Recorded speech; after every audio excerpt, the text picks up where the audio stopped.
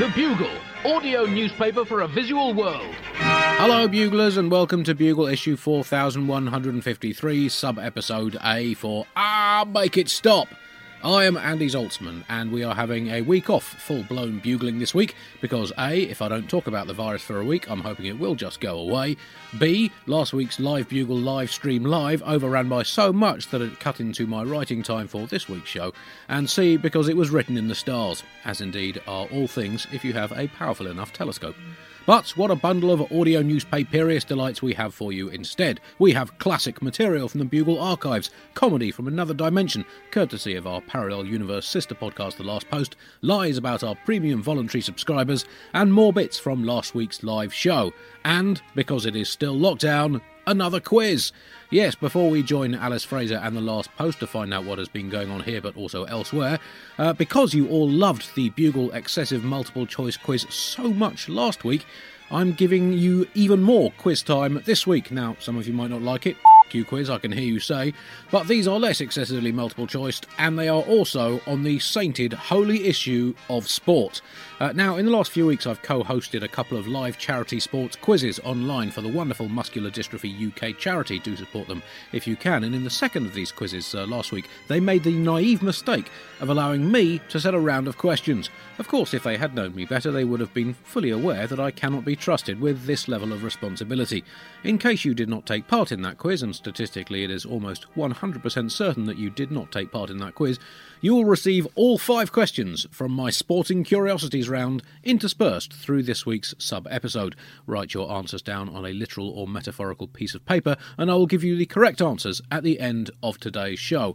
All of these questions have a genuine, factual, provable, truthful answer. Honest. Question 1. We all know the Olympics is the absolute pinnacle of sport, unless you prefer other sports, and also that some of the sports in the Olympics are completely and utterly ridiculous. Mentioning no sports, you know who you are, Greco-Roman what, mate? But anyway, question 1 in our Sporting Curiosities quiz: which of the following has never been an event at the Summer Olympics? A. Ice hockey. B. Horsey long jump. C. Whacking people with sticks. D. Military patrol.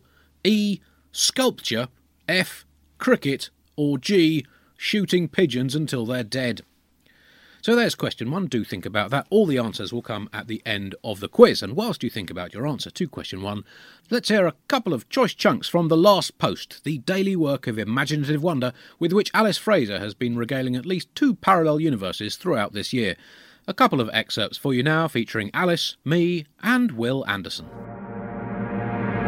Your ad section now, because sometimes it's hard to feel like you have a legacy, but buying stuff is as good a channel to immortality as anything else. And this episode of the podcast is brought to you by a whole glass of water. Just kidding, half a glass of water. Whether you're an optimist or a pessimist, be a half a glass of water kind of person. Reduce spillage and increase satisfaction with half a glass of water. Half a glass, all class.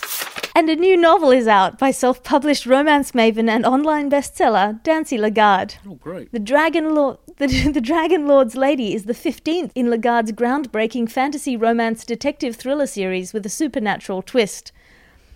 Balenthian is a ruthless mercenary, the bastard son of the Dragon King, proving himself to his estranged father by running merchant caravans through the wild desert wastes of the Blighted Quadrant. His dragon cunning serves him well in the cutthroat trade cities of Saranthablin. But his human half can't help hungering for a more settled life and a maiden of his own. Salexandra is an orphaned healer of one of the recently demolished witch tribes, travelling across the Blighted Quadrant to claim her inheritance from her aunt, the sexy, sinister feminist witch queen. Trained as an assassin on spec by a wandering assassin who was adopted by her witch tribe, Salexandra prefers to use her skills for healing, but sometimes a girl's just got to become a whirlwind of graceful death. When her caravan is set upon in the desert by fanatics seeking the death of the Witch Queen's heir, she's the only survivor, which is basically the opposite of what the fanatics were going for. Protected by her magic amulet, she's all alone in the desert with nowhere to go until Balenthian's caravan picks her up and saves her life. Balenthian is broodingly reluctant to bring on a useless extra mouth in his economically viable caravan, but Salexandra promises to exchange healing and assassination services for passage through the desert. She wants to be annoyed by his mercenary ruthlessness, but she's drawn to his brooding muscularity and his unusually high core temperature. When he falls ill from a rare blighted quadrant dragon fever, she uncovers his dragon secret and draws him back from the brink of death with the only cure from dragon fever, which is having sex. They should part when they reach the trade cities of Saranthablin, but Belenthian's dragon has bonded with Salexandra and he promises to protect her on her way to her feminist witch aunt. What will happen to their burgeoning romance when he finds out that Salexandra is the Witch Queen's heir? Will the sinister feminist Witch Queen ever accept such a manly dragon man as Salexandra's consort? Who will they assassinate along the way? How many pages can a sex scene take? Find out in The Dragon Lord's Lady, available now only by the light of the desert moon. And that's your ad section for today. The Last Post. Now it's time for your top feature section in the Weekend magazine. Top feature section, meat! Andrew Zaltzman, you're our meat correspondent. What's happening in the world of meat? Well, meat has been affected by the coronavirus outbreak as much as any other form of food. People are still eating it. They haven't stopped eating it, and doesn't look like they're going to stop eating it. And meat, of course, it's been interesting times for meat. The meat industry's been under a lot of pressure due to animals getting increasingly irritated by being the victims of the meat industry and their supporters in the human community. It's led to kind of alternatives, vegan meat or vegetables, as it's also known. But so the meat industry has been fighting for survival. And it had a big coup this week when the Queen, who is of course patron of the British Dead Animals Association, alongside many other things, did one of her rare messages to the nation and just sat at a table, napkin tucked into her collar, wolfing down a plate of sausages, chicken nuggets and burgers with her begloved royal hands whilst eyeballing the camera before saying, "God, that was so good," and wiping away a stray squidge of ketchup from her chin. Of course, she keeps a bottle in her crown. Do you know this? The crown camouflages a bottle of ketchup, which is an old royal tradition. Of course, it used to be a flagon of blood, which the monarch would always keep in the crown, just in case they had to fake their own death to escape being actually assassinated back in the more violent olden times. So meat is having to adapt to the changed global economy and people's changed priorities. Still no news on an official relaxation of the various religious laws on meats regarding the slaughter, preparation and gobbling of meat. I am hearing, Alice, rumours, however, that leaders of at least 3 of the world's top religions are in official discussions with God, the renowned deity who, of course, runs various apparently competing franchises like the ruthless entrepreneur he has always been. And there are rumours I'm hearing that the Almighty may soon say he is, quote, not actually that fussed anymore about people eating things that were a bit dodgy thousands of years ago in a hot climate. So this could be an exciting development for meat in particular. Disappointingly, however, this won't be backdated, so I've still got a hell of a lot of bacon sandwiches to account for. Clearly, a lot of arguments about meat ethics around at the moment, and the pendulum is swinging back because for a long time there's been the idea that you should try to make farming a little more humane and kind to the animals, but it's now swinging back in favour of brutally intensive battery farming and a lifetime of cruelty to these animals. Because then, if you think about it, what has to happen, Alice, to an animal to become a meat? I'm not entirely sure of the process, Andy. Well, I generally, assume it, death is a key part of it. That's really... Oh. Yeah. Oh, that's... So, oh, no. Well, it is something we don't know how to think about it. So the thing is, if you intensively farm creatures in horrible conditions, then the abattoir actually becomes a sweet release from suffering, rather than if you abide by animal welfare and you give them a lovely life, gambling around in the fields, and then suddenly, whoop, off you go. Oh, hello, Mr. Bolt Gun. That is a harrowingly abrupt and merciless curtailing of a lovely existence, which is in many ways worse, would you not say? No, sure. Evidently not. No, probably no. No. So, but there's, as with any ethical argument, there are many sides to that multifaceted coin. The last post. Now it's time for your top story. Your top story today, advertising news. Will Branderson, you're our advertising correspondent. What's happening in the world of advertising right now? I must correct you there, Alice. Unfortunately, while you were going to those ads, and I admire your absolute... you are one of the great leading podcasts when it comes to integration of advertising into the podcast, and we admire you very much in the industry for that.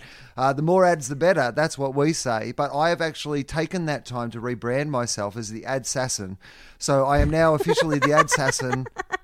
And that is the only way I can be referred to for the rest of the... you can never miss a branding opportunity, and you've got to be the first person there to register that domain name, and that is actually very appropriate to what we're going to talk about here today, Alice, if you don't mind, because this is being seen at the moment. You talk about half a glass of water. Well, we admire your commitment to all the properties of half a glass of water. In fact, when you started first talking about half a glass of water, I was working on the full glass of water account. And they did not think that they were going to be rocked by your advertisements at the time. People were like, well, why would somebody have half a glass of water when you could have a full glass of water?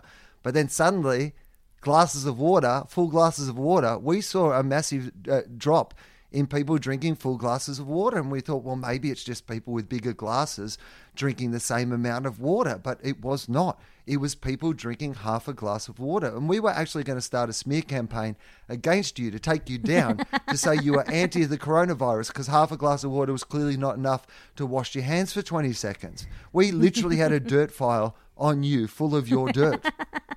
But unfortunately it was in a USB thumb drive, and then someone dropped that USB thumb drive into half a glass of water. I heard, of course. I couldn't speak directly to that. That would have nothing to do with me personally. I'm just the spokesperson. Okay, today's advertising news. That's what I'm here to tell you about. Today's advertising news. Well, today's advertising news is that the stock markets are falling, and some have predicted a tough time for advertising. But I'm here to tell you to take a stock markets half full approach.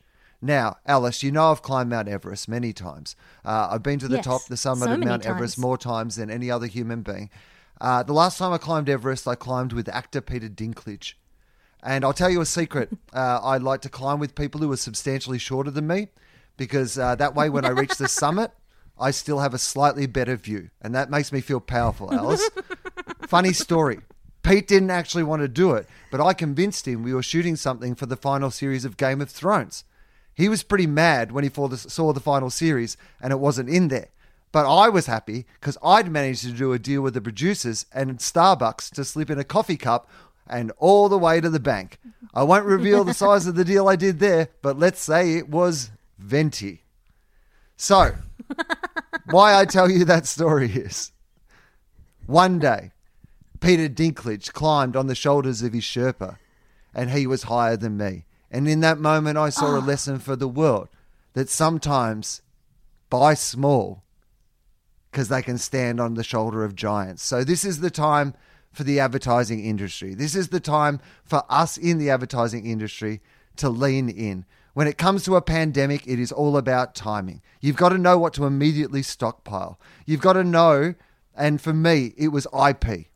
Intellectual property. That's what you've got to stockpile immediately. I immediately trademarked the advertising terms. We're all in this together in these difficult times. And I also got in these troubled times, in these challenging times, and in these uncertain times. I did miss out on unprecedented, but in my defense, there was an unprecedented rush on unprecedented.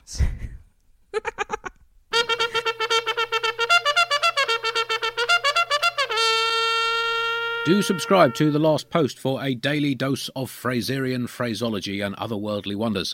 Time now for question 2 in our Sporting Curiosities quiz.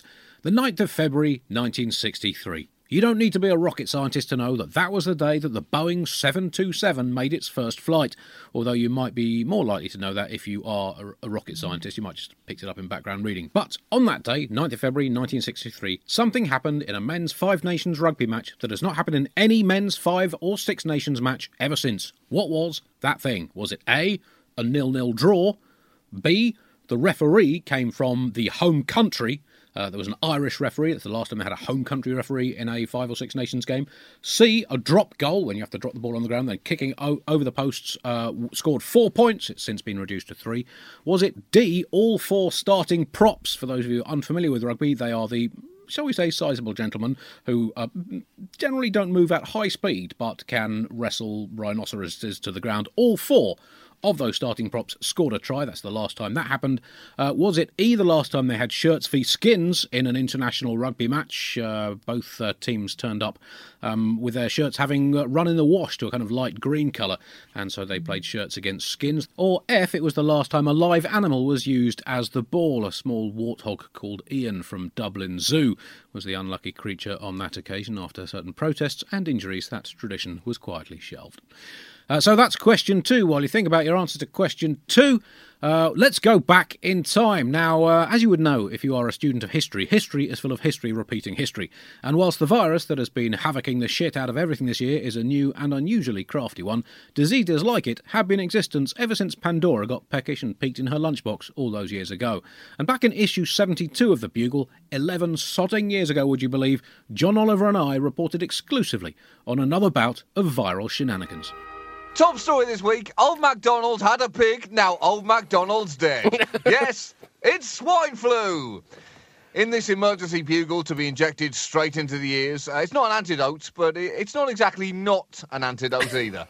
Pigs, and the so longer a peripheral player in the news, have taken centre stage this week as they threaten to wipe out the human race. And we can't say we weren't warned, Andy. George Orwell always said that they were snouty little bastards. 2 legs good, 4 legs bad. He pretty much wrote a whole book about how we should keep an eye on pigs. At least, that's what I took from it. I'm pretty sure his seminal masterpiece was based around the thesis, never trust a pig, as I wrote in my criminally underappreciated GCSE English exam.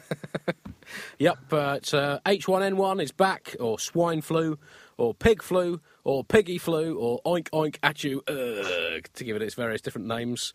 Spreading a lot of concern around the world, John, but also spreading delight across Israel and the Jewish world, where, I'd imagine, just like me, they've all spent most of the week punching the air shouting, "See, we were right all along. Dirty, dirty animals." Well, there has been controversy over what to call the virus. Initially, it was called swine flu, then pig flu, then Israel opted to call it Mexican flu. Due to the pork connection, I guess implying that this virus was not kosher. The EU called it novel flu for reasons best known to themselves, and France even opted to call it North American flu. Oh, for f***'s sake, Frenchies. That is just lazy, outdated anti-Americanism. You can have your standard French flu, but they've got freedom flu over here, so suck on that. While Obama calls it H1N1 influenza A. He's always had a way with words, that man, Andy. So poetic, so uplifting. Well, here are some of the headlines from the papers here this week. Mexi no, and looking at the pictures, all the Mexicans wandering around. Mosxico, and also Pandemiconium. Those clearly weren't headlines, but they could have been, and that's the most important thing. By the end of the week, the World Health Organization itself had announced that it would stop using the term swine flu to prevent confusion over the danger posed by pigs. A spokesman said, rather than calling this swine flu, we're going to stick with the technical scientific name H1N1 influenza A. Now, is this in response, Andy, to potential pig vigilante attacks? Have there been gangs roaming the streets at night looking for wayward pigs? Farmers doing drive-by shootings in their tractors on farms, spraying the side of sties with bullets? On Wednesday, Egypt started slaughtering its roughly 300,000 pigs, despite science explicitly saying that the virus was not passed on by eating pork. Not a good time to be an Egyptian pig, Andy. They better start developing a pretty convincing cow impression in the next few days. Here's the thing, to be honest, even if there was a risk eating pig, I think I'd still take my chances. I love bacon, Andy, and I guess I've never before really had a barometer to gauge just how much I love bacon, but now I do. I love it so much, I'm willing to risk death. I'm willing to play bacon roulette with every sandwich I eat. Yeah, the flu kicked off like so many things in Mexico, and also like so many things from Mexico, it has now sneaked across the border into America. Oh, boo! Boo, Andy! What? Shame on you! What? You're part Saltzman, part Limbaugh. Are you looking for a high-profile, provocative talk show over here? Got a few gaps in the diary coming up. That's a yellow card, that joke. Well, over here, John, people have been reacting with similar concern at the near certain prospect of pig flu wiping out humanity. In fact, just yesterday I saw a guy in my local supermarket standing next to the bacon counter and booing for about half an hour. So I think you made his point. Anyway, here's a topical joke for you. Hey, my wife's been feeling ill for a couple of days, so she went to the doctor. Influenza? Well, I did advise her to seek professional medical opinion, but in the end it was her own choice. Pig flu? How dare you say that about my wife? And no, she got the train. You take inspiration in such unusual areas, Andy. Thanks, mate. I'll take that as a compliment, but I'm pretty sure it wasn't one. Currently, the world is on pandemic level phase 5. Now, that doesn't sound too bad until you learn that the scale only goes up to phase 6. That is one away from the highest level available, which would indicate a full pandemic. But still, not a pandemic. Not a pandemic. Now, it's been hard to accurately judge exactly how many cases of swine flu there are due to the fact that everyone that cough now thinks they've got it. It's been a great week for panicked overreactions. On Wednesday, the WHO claimed that far from the cited more than 150 swine flu deaths, there had in fact been officially only 7. People have been quick to point the swine flu finger at anyone who made the mistake of dying in the last 7 days. Hey, Terry died. I think it was swine flu. What are you talking about? Terry was hit by a bus. I know, but I think the swine flu probably got him first, then the bus got involved. In fact, I was on the subway this week, which incidentally was noticeably less full, and a guy coughed. A woman opposite nervously put her handkerchief over her mouth. The guy saw this and said, "Hey lady, I don't have pig flu." I don't think she was fully convinced. Also, he may not have had pig flu, but he also didn't have any social skills. That is one of the symptoms, apparently. All right, well, there you go. That was nothing next to what happened at Baltimore International Airport when an inbound flight from Mexico radioed ahead that 2 passengers on board had suspected swine flu. Apparently they had fevers and were sick to their stomachs. The fire, the rescue department, as well as ambulances scrambled to meet the plane on the runway, but after careful examination, ascertained that the 2 men had just had too much to drink. They were drunk. Come on, everybody. We have got to calm down. Is one of the symptoms of swine flu stinking of tequila and singing La Bamba at the top of your voice? Because if so, I came down with a spot of swine flu in a karaoke bar last week. So how much should we be panicking? The World Health Organization currently advises a level 5 flap, which is still well short of the top level 6 screaming hysterical frenzy, but more serious than a level 4 frown. The level 5 flap requires people to take speculative and useless precautions like wearing a homemade mask, cancelling holidays to countries beginning with M, and praying, and also to call an ambulance whenever they feel an unscheduled itch. In Britain, the government claims it has enough of the Tamiflu vaccines to treat 80% of the population. Uh-oh. That sounds like a national game of musical chairs. Well, John, you say that. Well, that is basically England covered. And it's just not looking so good for the Celts, I'm afraid. But, you know, according to the famously non-existent British Constitution, medicine is distributed strictly by alphabetical order of country. I'm sorry, Wales. It's not looking good for you. Bird flu was largely a panic over nothing, Andy, whereas pig flu has already infected a good many people around the world. And I guess this tells us that pigs are tougher than birds, Andy. Big result in the Battle of the Farmyard there. Bragging rights for Team Pork. I think at this stage, John, the most important thing to do is not to mention the 1918 influenza epidemic that killed 2 times as many people as the First World War and affected around half of the world's population. Because it was ages ago and most of those people would have been dead by now anyway. So let's brush over it as if it never happened. Well, also, if you're going to attach a country to the flu, Andy, you've got to go Spanish. Yeah. If it is maximising body count that you're after, the Spanish do not mess around. What this whole thing does raise, John, as a question is, what is the point of viruses? You know, they just don't seem to have anything positive to contribute. To me, I just don't see why they don't just go and themselves. They're just little invisible terrorists to me, and I'm not changing my way of life for these bastards. I don't want the government to do anything about it. They cannot be seen to negotiate with viruses, so they should not treat anyone, John. We have to stand up for ourselves. As Muhammad Ali might have said if he'd been fighting pig flu for a world title, you flu. He had a way with words as well. 11 years ago now, when things like normality and sport still existed. Sport, did you say? Yes, it's quiz question 3 now. What unusual double sporting feat links the following 4 sportsmen? Rugby League legend and human bulldozer Leslie Vainicolo, New Zealand cricketer Martin Donnelly, scorer of a double century at Lords in a test match in 1949 no less, another rugby player, Harlequins premiership-winning hewn-from-granite immovable Leviathan flanker Maury Fa'asavalu, and the Welsh rugby union scrum half and Second World War hero Maurice Turnbull. What links those four sports players? A, they all had both a sibling and a spouse who also played international sport. B, each of them made both his international debut and his final international appearance on his birthday. C, all played for England in one sport but against England in another sport. D, all set a national record during a match only to see a teammate surpass it before the end of that match. Or E, all of them both discovered a new chemical element and had an affair with a member of the royal family and or a KGB agent. Never touch pure Fa'asavalium with your bare hands, it is lethally radioactive. And why did Martin Donnelly never play international cricket again after 1949? Perhaps Olga, or even Princess Margaret, could explain.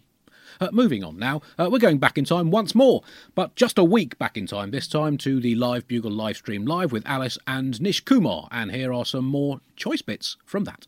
Carol has been a notable success story in many ways, and particularly in this crisis, thanks in large part to its Health Minister, KJ Shailaja, who is a former science teacher, and she's been rather more successful than other people who've been trying to control the virus.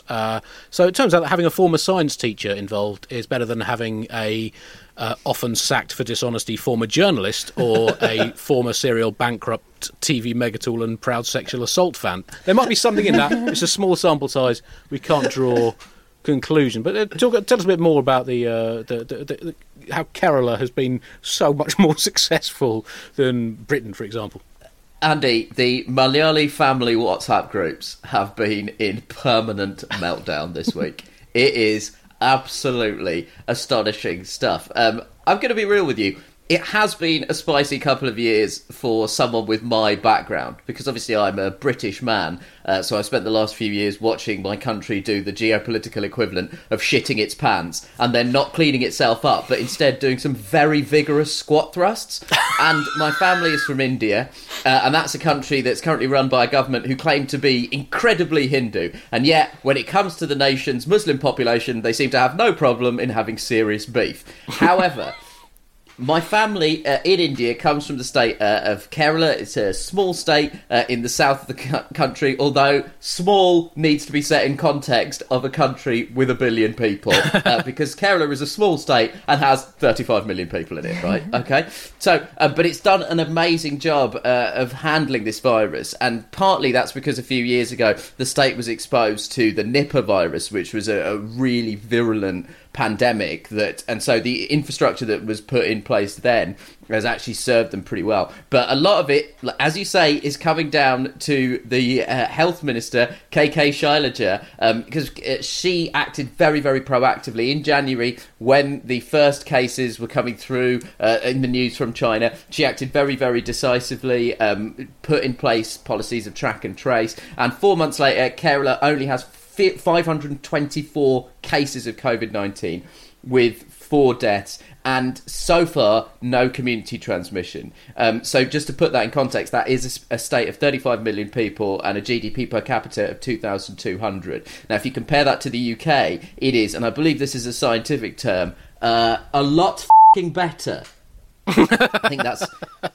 I think I'm pronouncing right. All of those scientific terms right. So they set up a control room. They instructed the medical officers in the 14 districts to do the same. And by the time the first case arrived, they had such sophisticated track and trace measures in place that a case that arrived via a flight from Wuhan, they already knew that it was arriving, essentially. So it's absolutely astonishing stuff. KK Shailaja is a 63-year-old health minister and has attracted a lot of new nicknames in recent weeks, including the Coronavirus Slayer, which is a Buffy reboot I think we're all looking forward to. And my favourite one, Rockstar Health Minister. And I cannot tell you the extent to which that is the most careless shit of all time. This is a state that prides itself on having an extremely high literacy rate, is obsessed with science. I am very much the black sheep, not just of my family, but of my family's entire home state. And it is smack bang in the middle of Kerala's personal brand that the closest thing we can produce to a rock star is an incredibly smart and successful health minister.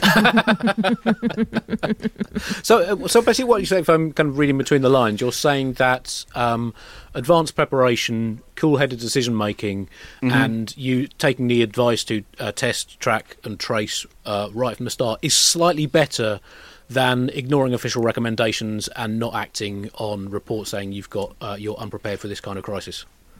Yeah, it's actually a lot better than shaking hands at the bare minimum with people who have coronavirus. Let's remember that a handshake was the bare minimum. I'm not saying anything else. I'm just reminding you of Boris Johnson's track record and his F number. But he definitely shook hands. And also, it's better than pursuing a policy of touching horses at Cheltenham, which I believe is what happens there. I don't know. I've never fucking been to Cheltenham. We are hoping to do another live Bugle live stream live in June, and also a Bugle live quiz. Best keep them separate, I found. And on the subject of quizzes, here's question 4, and it's on cricket, universally acknowledged as the greatest thing in the universe. My cricket question for you Buglers is this: Indian cricketer Sunil Valson did what, but without also doing what? So he did a thing without doing another thing that's usually associated with doing that thing. So did he A, play every single match for an entire season for Delhi in the Indian Ranji Trophy competition without ever once batting or bowling? And if you're not a follower of cricket, just take a guess what those are. Is it B, he's the only player to have scored a first-class century without hitting a single boundary? 93 singles, 2 twos and a 3. C, he won the World Cup, but never played international cricket in his entire career. D, he was man of the match in an international game in which he was not actually playing. He came on as a substitute fielder and took 3 catches, 2 of them one-handed, and made a direct hit run-out with a throw from the boundary for the final wicket. I realise for many of you, these are just sounds. Or E, he captained India without existing. On India's first tour of England in the 1930s, there was a dispute between the different cricketing authorities from the different states and cities of India who could not agree on who should be leader of the team. So a compromise was reached whereby a fictional batsman was invented to be the official tour captain. So is it A, B, C, D or E? And in fact we're going straight on to our final question, question 5. Baseball for our American listeners now, and indeed any other baseball fans. In 2003, Chicago Cubs fan Steve Bartman leant over from his seat to try to catch what he thought, sorry if I'm triggering some of you here, what he thought was going to be a foul ball hit by Florida Marlins batter Luis Castillo, but succeeded only in deflecting it from the grasp of Cubs fielder Moises Alou. The game turned. The Cubs, who'd been on the brink of making it to the World Series for the first time since 1945, lost the deciding Game 7, and their chance of glory, and Bartman, sport being sport, was horrifically scapegoated. That's why we love it. But what became of the fateful ball that Bartman tried to catch? A, it was cast in a bronze casing and presented as a memento to Marlins coach Jack McKeon after his team went on to win the World Series. B, it was blown up in a ceremonial explosion and the remnants made into pasta sauce. C, it was fed to a rhinoceros at Chicago Zoo. Cubs fans paid $100 a ticket to watch the cursed ball guzzled down by their local pachyderm. Or D, it was taken into space by Chicago-born NASA astronaut John Grunsfeld, who then threw it away into orbit whilst on a spacewalk to circle the world in eternal shame.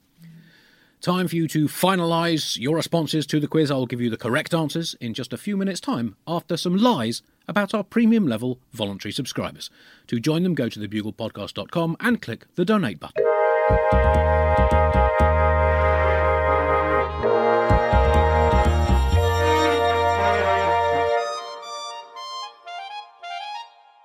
Mark Stem recently woke up with a new theory in his head about the planet Saturn. He thinks that the reason it has its trademark rings is not, as many have assumed, because it is an alien UFO biding its time before swooping down to Earth to destroy us all, nor, as many have also assumed, a relic of a broad-brimmed sun hat that Saturn used to wear as a planet in the early days of the solar system when it was much closer to the sun, but in fact because the ancient Roman god Saturn was a non-swimmer who needed rings to keep him afloat. Mark's excitement abated when he remembered that Neptune, named after the Roman god of the sea, also has rings. Sarang Shah is another planetary mythology fan, and he thinks Jupiter got its famous red spot from where it was punched by its furious wife planet Juno after the latest in a string of infidelities with Jupiter's moons, prompting Juno to lash out at Big J and then leave the solar system for good.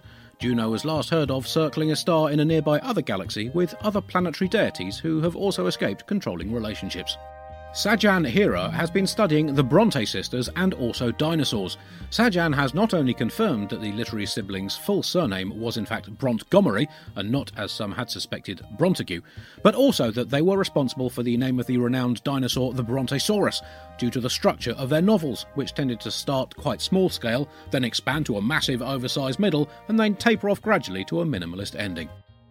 Ricardo Villain is fascinated by the British government's so-called Cobra meetings, crucial discussions of important matters that some Prime Ministers can be asked to turn up to if they're in the right mood and not too busy wondering how many children they've got. Cobra is, according to official accounts, an acronymical of Cabinet Office Briefing Room A, but Ricardo is convinced that it is in fact so called because at one meeting, the Conservative peer and London 2012 official Nebuchadnezzar Lord Coe, formerly known as Olympic 1500-metre champion Sebastian Coe, jokingly wore a bra over his pinstripe suit and quipped that he hoped it would help him keep abreast of the situation. And finally, Chris Bostich spent 8 years learning to play keyboards with just one thing in mind, so that he could go to his local garden centre with a harpsichord, station it next to some bright pink flowers, and start playing a selection of early 18th century preludes and fugues until someone came up to him and said, "What on earth are you doing?" and he could reply, "Bark to the fuchsia." It was worth it, reminisces Chris. The manager of the garden centre laughed so hard he gave everyone in the shop a free trowel. Here endeth this week's Lies. Just time before we go for the answers to our sports quiz. Question 1. Which of the following has never been an event at the Summer Olympics? The correct answer was D. Military Patrol. Military Patrol has, however, been an event at the Winter Olympics, similar to biathlon, involving cross-country skiing and shooting, but wearing backpacks and, I think, hunting down a rogue enemy unit. Basically, imagine if Liam Neeson was turned into a sport. Ice hockey was, in fact, an event at the 1920 Summer Olympics in Antwerp, the world clearly still coming to its senses after the trauma of the First World War. Horsey long jump, 1900 in Paris, bring that back. Whacking people with sticks, also known as single stick, was part of the fencing programme in the 1904 Games in St. Louis. Sculpture, well, art contests were part of many of the early modern Olympic Games. In fact, Paul Gauguin's son picked up a bronze in sculpture in 1924. Fact! That is a fact. I think this is lockdown has made me actually share a genuine fact. I need sport. Make sculpture sport again. Cricket, England reigning champions from the 1900 Olympics in Paris. And pigeon shooting, also 1900. What a games that must have been. Question 2. What happened for the last time in an Ireland, England's Five Nations game on the 9th of February 1963? The answer was A, a 0-0 draw. Question 3. What unusual double feat links Leslie Vainicolo, Martin Donnelly, Maury Fa'asavalu and Maurice Turnbull? It was C. They all played for England in one sport and against England in another. If you want the full details, try the internet. Question 4. Indian cricketer Sunil Valsan did what without doing what? That was C. He won the World Cup but never played international sport. He was picked as a member of India's squad in 1983 for the Cricket World Cup. Had never played for India before, wasn't picked during the tournament and was never selected again. Bit harsh on the part of the Indian selectors. And finally, question 5, what happened to the Bartman ball from 2003? Well, as Cubs fans probably don't need to be reminded, it was blown up and made into pasta sauce. Now, maybe can you turn sport into food? This is an exciting new dimension for all humanity. This could make lockdown a hell of a lot more entertaining. I'm going to cook some sport. Right, if you got all 5 right, you win the Star Prize, which is the right to tune in to next week's issue of the Bugle. In fact, all of you can have that on me. Don't forget to subscribe to The Last Post and keep your ear to the ground, or indeed to this podcast, for details of the next live Bugle live stream show and the Bugle live quiz that hopefully we will do in June. Until next week, goodbye.